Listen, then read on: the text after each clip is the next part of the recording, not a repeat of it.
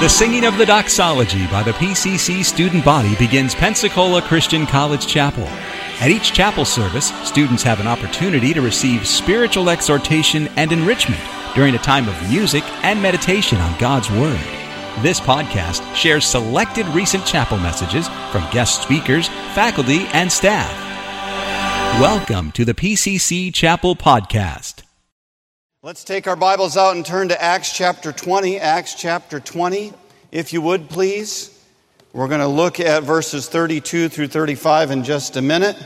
Acts chapter 20, verses 32 through 35. It's my honor to speak to you today. PCC means a lot to me. I came here in 1984. I was a worldly Christian. I wasn't where I should have been spiritually, but I was in a good place.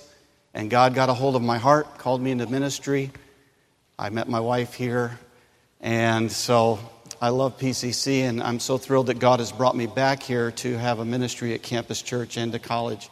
So it's my honor to speak to you. I'm excited for you.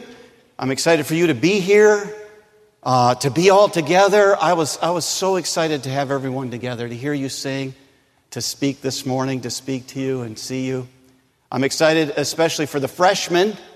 Excited for you. My daughter is a freshman, Michaela. Oh, hey, careful there. Hey. I don't see Michaela out there. I think she's in row U, so if you're sitting next to a beautiful young lady in row U, that's my daughter. There she is. Okay, right there. She's waving. I'm the beautiful young lady. That's me, Dad. Okay. Hi, Michaela. All right. So I'm excited for her, excited for you. Hey, I know you heard preaching yesterday and teaching, and I know it's Monday. I would ask you to engage your heart and mind in this topic, and I think it'll be a blessing to you. Not just because I'm speaking, it's the Word of God, but would you engage your mind and heart in what we're going to look at? And I know it'll be a blessing to you. Let's look at verses 32 through 35. All right, I'll read it. And when I get near the end, I'm going to stop and have you read the rest with me. But I'm going to read starting in verse 32.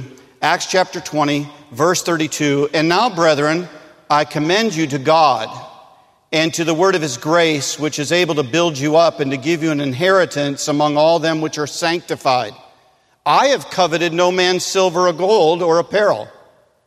Yea, ye yourselves know that these hands have ministered unto my necessities and to them that were with me. I have showed you all things, how that so laboring you ought to support the weak, and to remember the words of the Lord Jesus, how he said, everyone with me, it is more blessed to give than to receive. We could say more blessed or more blessed. Let's say more blessed. All right, here we go. Let's say that one more time. It is more blessed to give than to receive. The title of the message this morning is More Blessed to Give. More blessed to give. I would submit to you that this statement in the Bible is a statement that we may be tempted to discount quickly or disbelieve. I mean, really, is it more blessed to give than to receive? I know how I feel at Christmas. How about you? I like getting. I'll be honest, I like getting stuff. And so we might look at a statement like this and say, I know that sounds good and everything, but I don't know if I really believe that it's more blessed to give than to receive. Hey, how many of you, don't raise your hand on this, okay? But how many of you have received a card recently, maybe for high school graduation or for your birthday, and you opened it up real quickly? You didn't read much. You opened it up real quickly to see if anything would fall out, right? All right, and then you said to yourself in your mind, you wouldn't say this out loud, oh, okay, just another loving note of appreciation, but no cash, right? Okay? You say, why are we like this, Pastor Zach? And I would raise my hand and say, I have the same temptation. I think because our default setting is selfishness. That's why. That's our default setting. And so we look at a statement like this, and it's so easy to discount it and disbelieve it. But I would like to prove to you this morning that it's true. And so let's consider the statement, it is more blessed to give than to receive. Can it really be true? Yes, it is. And let's first of all notice the promise to claim in verse 32. The promise to claim. Okay? Now, Paul is giving a farewell address to the Ephesian elders, the pastors in Ephesus. And he says this, "And now, brethren, I commend you to God and to the word of his grace." Paul's leaving and he says, "Brethren, I commend you to God." In other words, I think you're in good hands. I'm leaving, but you're in good hands with God. I commend you to God and to his grace. I was watching a college football game yesterday on television. If you must know, it was the University of Michigan Wolverines. That's who I was watching. Most of you are going, "We don't care, Pastor Zach." Okay, but I was watching the Wolverines, and they happened to win, if you must know. Okay, so I was watching the Wolverines, and an ad came on for Allstate. Okay, and it says, "You're in good hands with Allstate." How many of you have seen that ad before? Okay, you're in good hands with Allstate. Now, what are they trying to represent there with that slogan? They're saying, hey, if you use Allstate insurance, you have security. Of course, you have to pay a monthly premium, and those premiums go up. Did you know that? So this security isn't free, it's costly, but you're in good hands with Allstate. I think that's what Paul is saying in a sense, although God's security is free. Amen. It's not costly, it's free. Listen to John 10, 27 through 28. "My sheep hear my voice, and I know them, and they follow me, and I give unto them eternal life." Listen, young people, if you could ever lose eternal life, it was never eternal. It's eternal from the moment you get it. "I give unto them eternal life, and they shall never perish." Sounds pretty clear to me. They'll never perish, neither shall any man pluck them out of my Father's hand. And by the way, any man includes you. You can't even pluck yourself out of the Father's hands. Amen? Once you're saved and on your way to heaven, and nothing can stop that. You are on your way to heaven. In fact, as Pastor Redland preached Sunday morning, great message, you're already there. You're already seated in the heavenly places. In the mind of God, you're already in heaven. That's security. And so Paul said, I don't know what's going to happen to you. I'm leaving, and things may happen, but I'm leaving you in good hands. I commend you to God. I commend you to God. I like that. I commend you to God in the word of his grace, look again, which is able to build you up. God will strengthen you. God will support you, now the last part, and give you an inheritance among all them which are sanctified. There's the promise to claim. The promise to claim. God is going to provide for me eternal life. I'm secure in the hands of God, and he's going to build me up and support me in this life, and then I have an inheritance to claim. I have an inheritance to look forward to. The same God who gives me security and strength and support has an eternal inheritance waiting for me. Oh, this is an important point. Christians who have a giving spirit, who are joyful and cheerful givers, believe in the promise of God's eternal blessedness. They look forward to their inheritance and they believe it. In Psalm 16:11, David said, "At thy right hand are pleasures forevermore." Matthew 6:20 says, "Lay up for yourselves treasures in heaven." Pleasures and treasures in heaven and the new earth. Jesus said to his disciples in John 14:2, "In my Father's house are many," what everyone? Mansions. I like that. Not apartments, not duplexes, not rooms, not condos. Mansions. Mansions. By the way, that's a good translation. It's a broad Greek word, and the KJV translators chose a word that expressed extravagance because they read Isaiah 65 about the eternal state and these great estates, these great residences with vineyards. And so they said, "In my Father's house are not many rooms. In my Father's house are many mansions."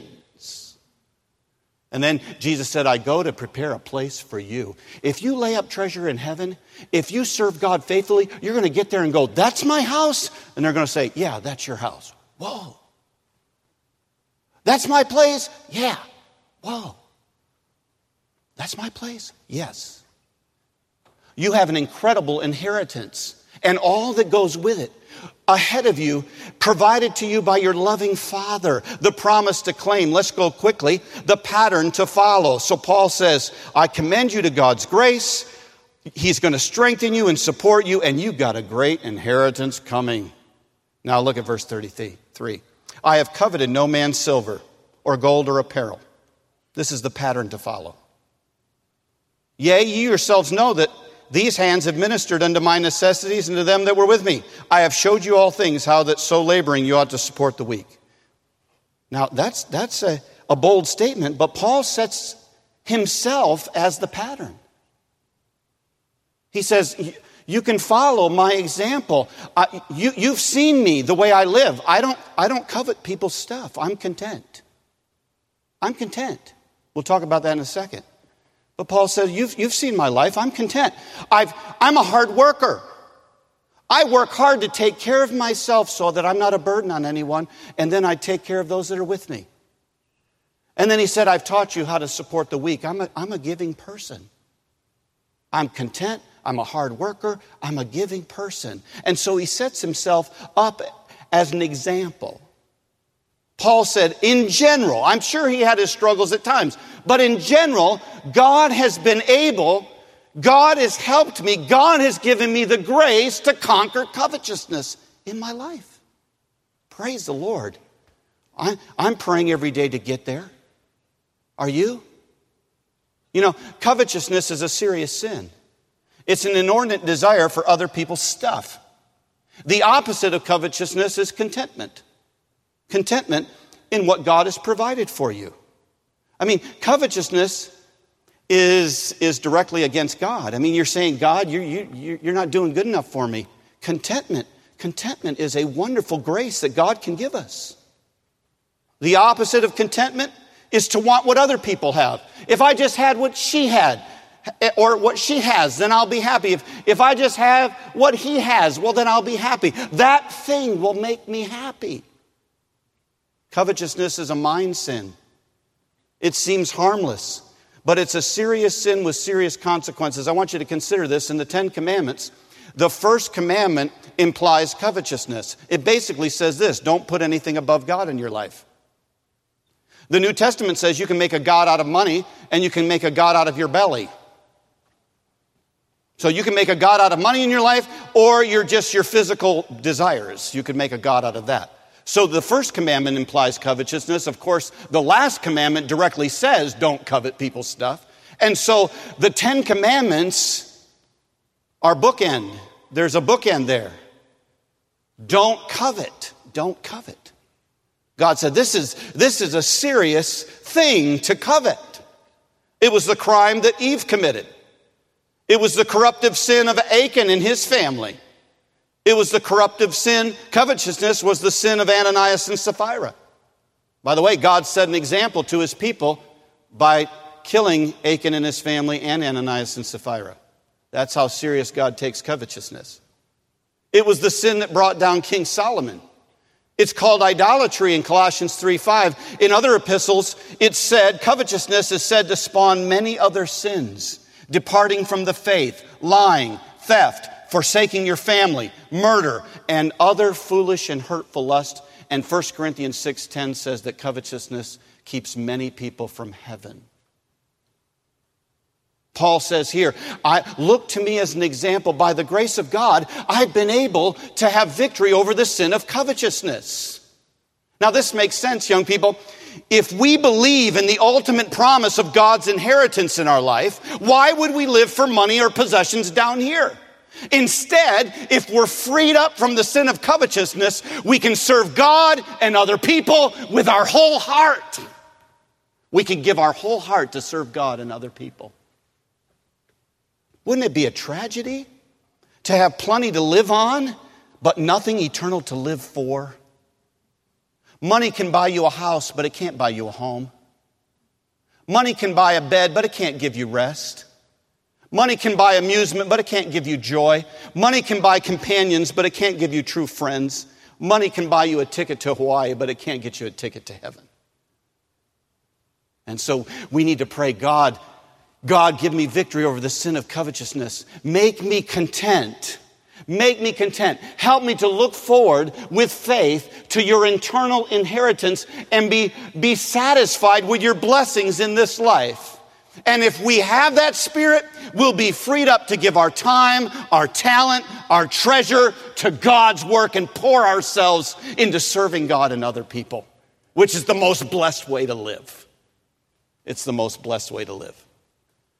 So look at the promise to claim. We saw that, our eternal inheritance, the pattern to follow. Paul said, I myself have been freed from the sin of covetousness. Last of all, the principle to practice, and we'll spend more time on this. Look at verse 35.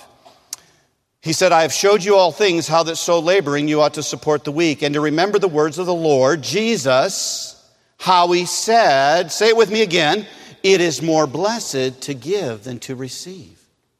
It is more blessed to give than to receive. Oh, just saying it again, we tend to, just say in our head, how can that be? How can that be? Here's a pop quiz. What would you rather do, or what sounds better?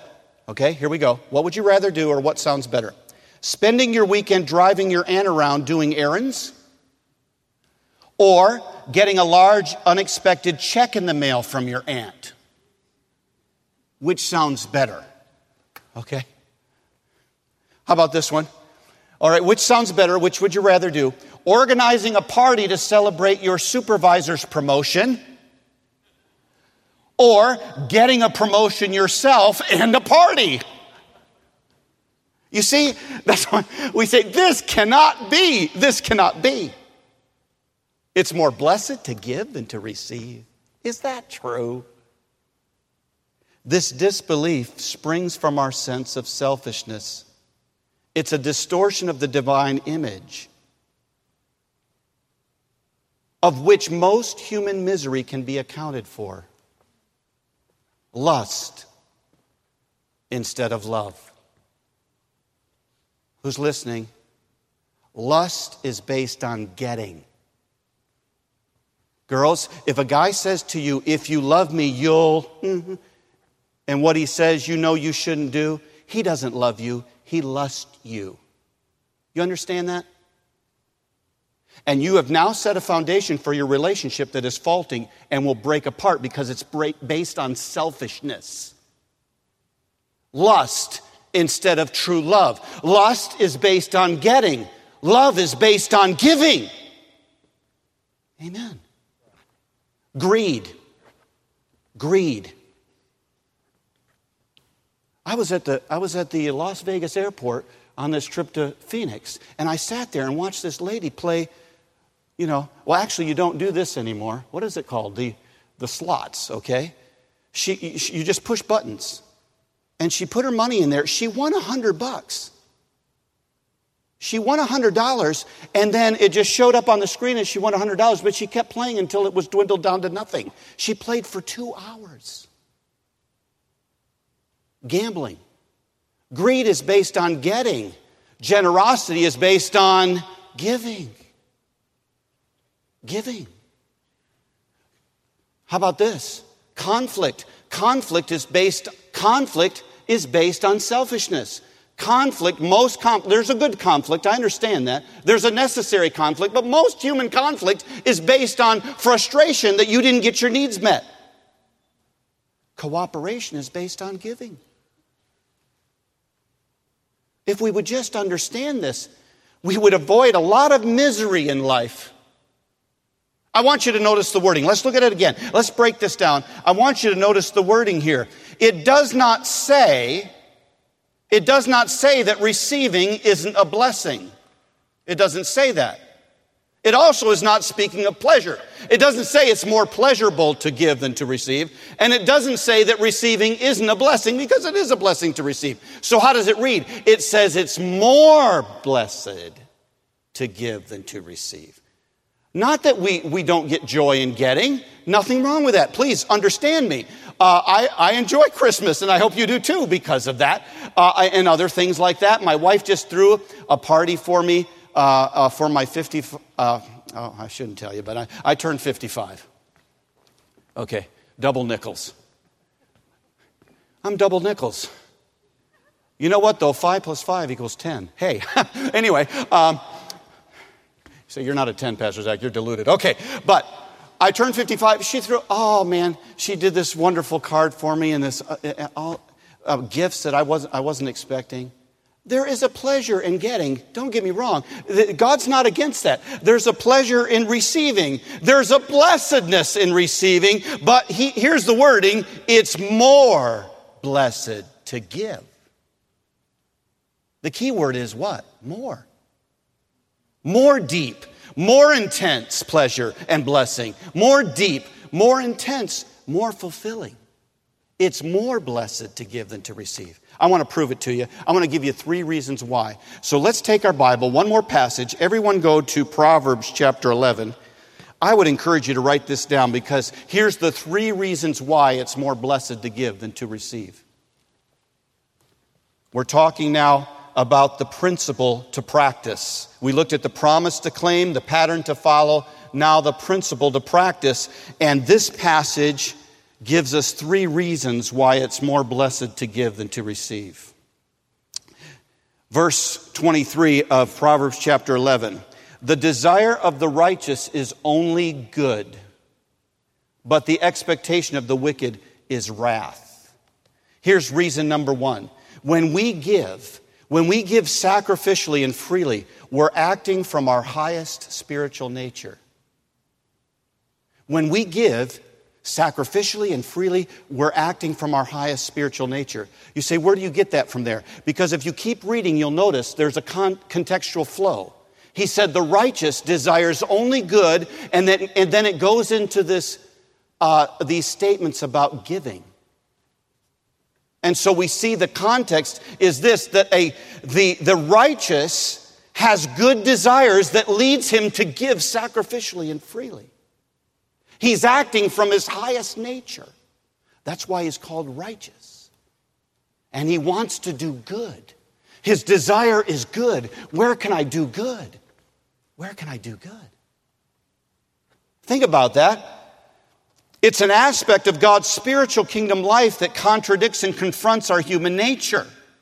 When we act spiritually, when we act righteously, we're acting like God, and we want to give. For God so loved the world that he gave. Every good and perfect gift cometh from above and cometh down from the Father of lights. God loves to give. God's a lavish and cheerful giver. Listen, any good thing in your life came from God. Why? Because God loves to give. And he gave us life, and then he saved the life he gave us. He gave his own son. Jesus gave his life and his life's blood. Come on. When we give sacrificially and freely, we're acting from our highest spiritual nature. And because we're acting from our highest spiritual nature, we experience higher pleasures that go with it. There's something inside of you that goes, oh, I feel so good. I gave my Saturday to go on Christian service, and I gave the gospel to someone. Amen? You with me? And they listened. I went to visit this lady, this widow who's struggling. It felt so good. I went out and knocked some doors. I went out and was a blessing to someone. There's something about it, young people. When you give, you're acting from your highest spiritual nature, and you experience higher pleasures because of that. Reason number 1, when we give, we're acting from our highest spiritual nature. I see that from the passage. Number 2, giving leads to more getting. Giving leads to more getting. How many of you heard that? Say amen. I don't mind saying that because the Bible says that. Look how it reads. Look how it reads. The desire of the righteous is only good, verse 23, but the expectation of the wicked is wrath. There is a person, that righteous person, that scattereth and yet increases. There is that withholdeth more than is meet, but it tends to poverty. There's a stingy person, but that tends to poverty. Look at verse 25. The liberal soul, it's not speaking politically, amen. The liberal soul shall be made fat. I don't know what that means, but it sure sounds good, a fat soul. All right, here we go. The liberal soul shall be made fat, and he that watereth shall be watered himself.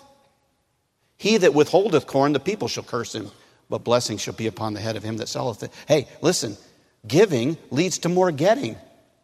2 Corinthians 9:6 says, he that soweth bountifully shall reap bountifully. Giving is the seed sown. Giving is the seed sown to prepare for more getting. Why? Because God entrusts a faithful giving person with more stewardship. He said, there's a giving person. I'm going to give them more stuff because they're a giving person.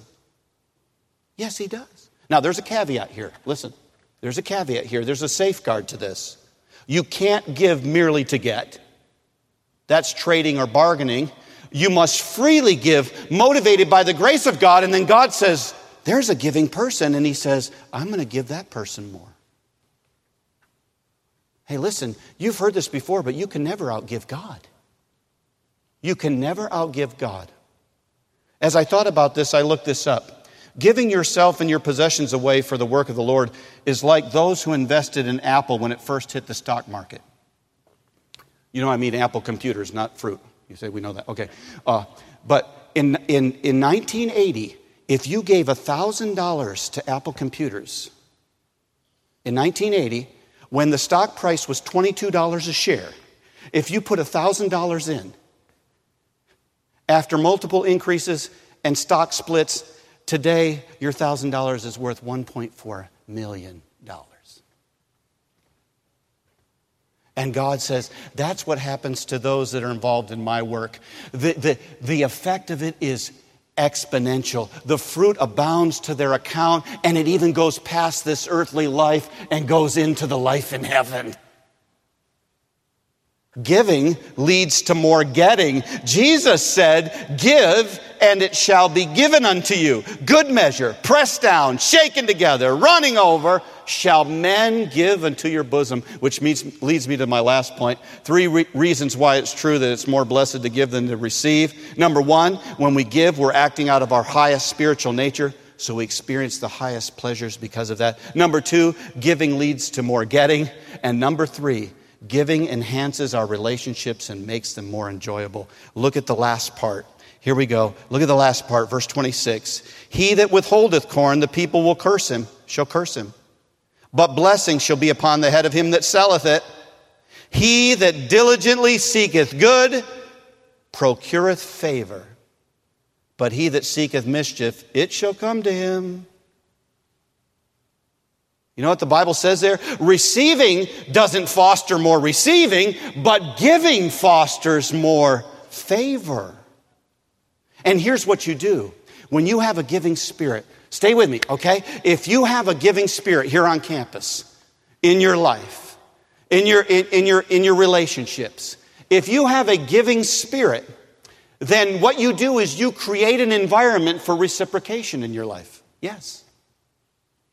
So let's say 2 people are in a relationship and they get up in the morning and their thoughts are, well, they better do for me today. Selfish. Well, they better meet my needs today. They better do for me today. Well, that relationship is going to break down eventually because of selfishness. But if those same 2 people get up every morning and the one says, how can I meet the other's needs today? And the other one gets up and says, how can I meet theirs today? Guess what you have now? You have a competition, first of all. And then what you're doing is you're creating an environment conducive for reciprocation. It's crazy how it happens. They want to give more. You want to give more. They do. You do. It's just compounding and it builds. Listen, getting is what it takes to have good relationships. Giving. Oh, what did I say? You guys let me just go down that road. You didn't stop me. You say, Pastor Zach, you were on a train wreck there. Getting? No. Listen, giving. Good relationships are built on giving. If you have a married couple, and one gets up in the morning and says, how can I meet my spouse's needs? The other one gets up and says, how can I meet my spouse's needs? You got a great marriage going there. great roommates, great friends, great co-workers, great teammates. Yeah. You can tell a selfish team. They don't play well.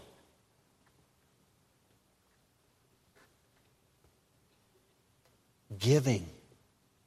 Givers make good neighbors.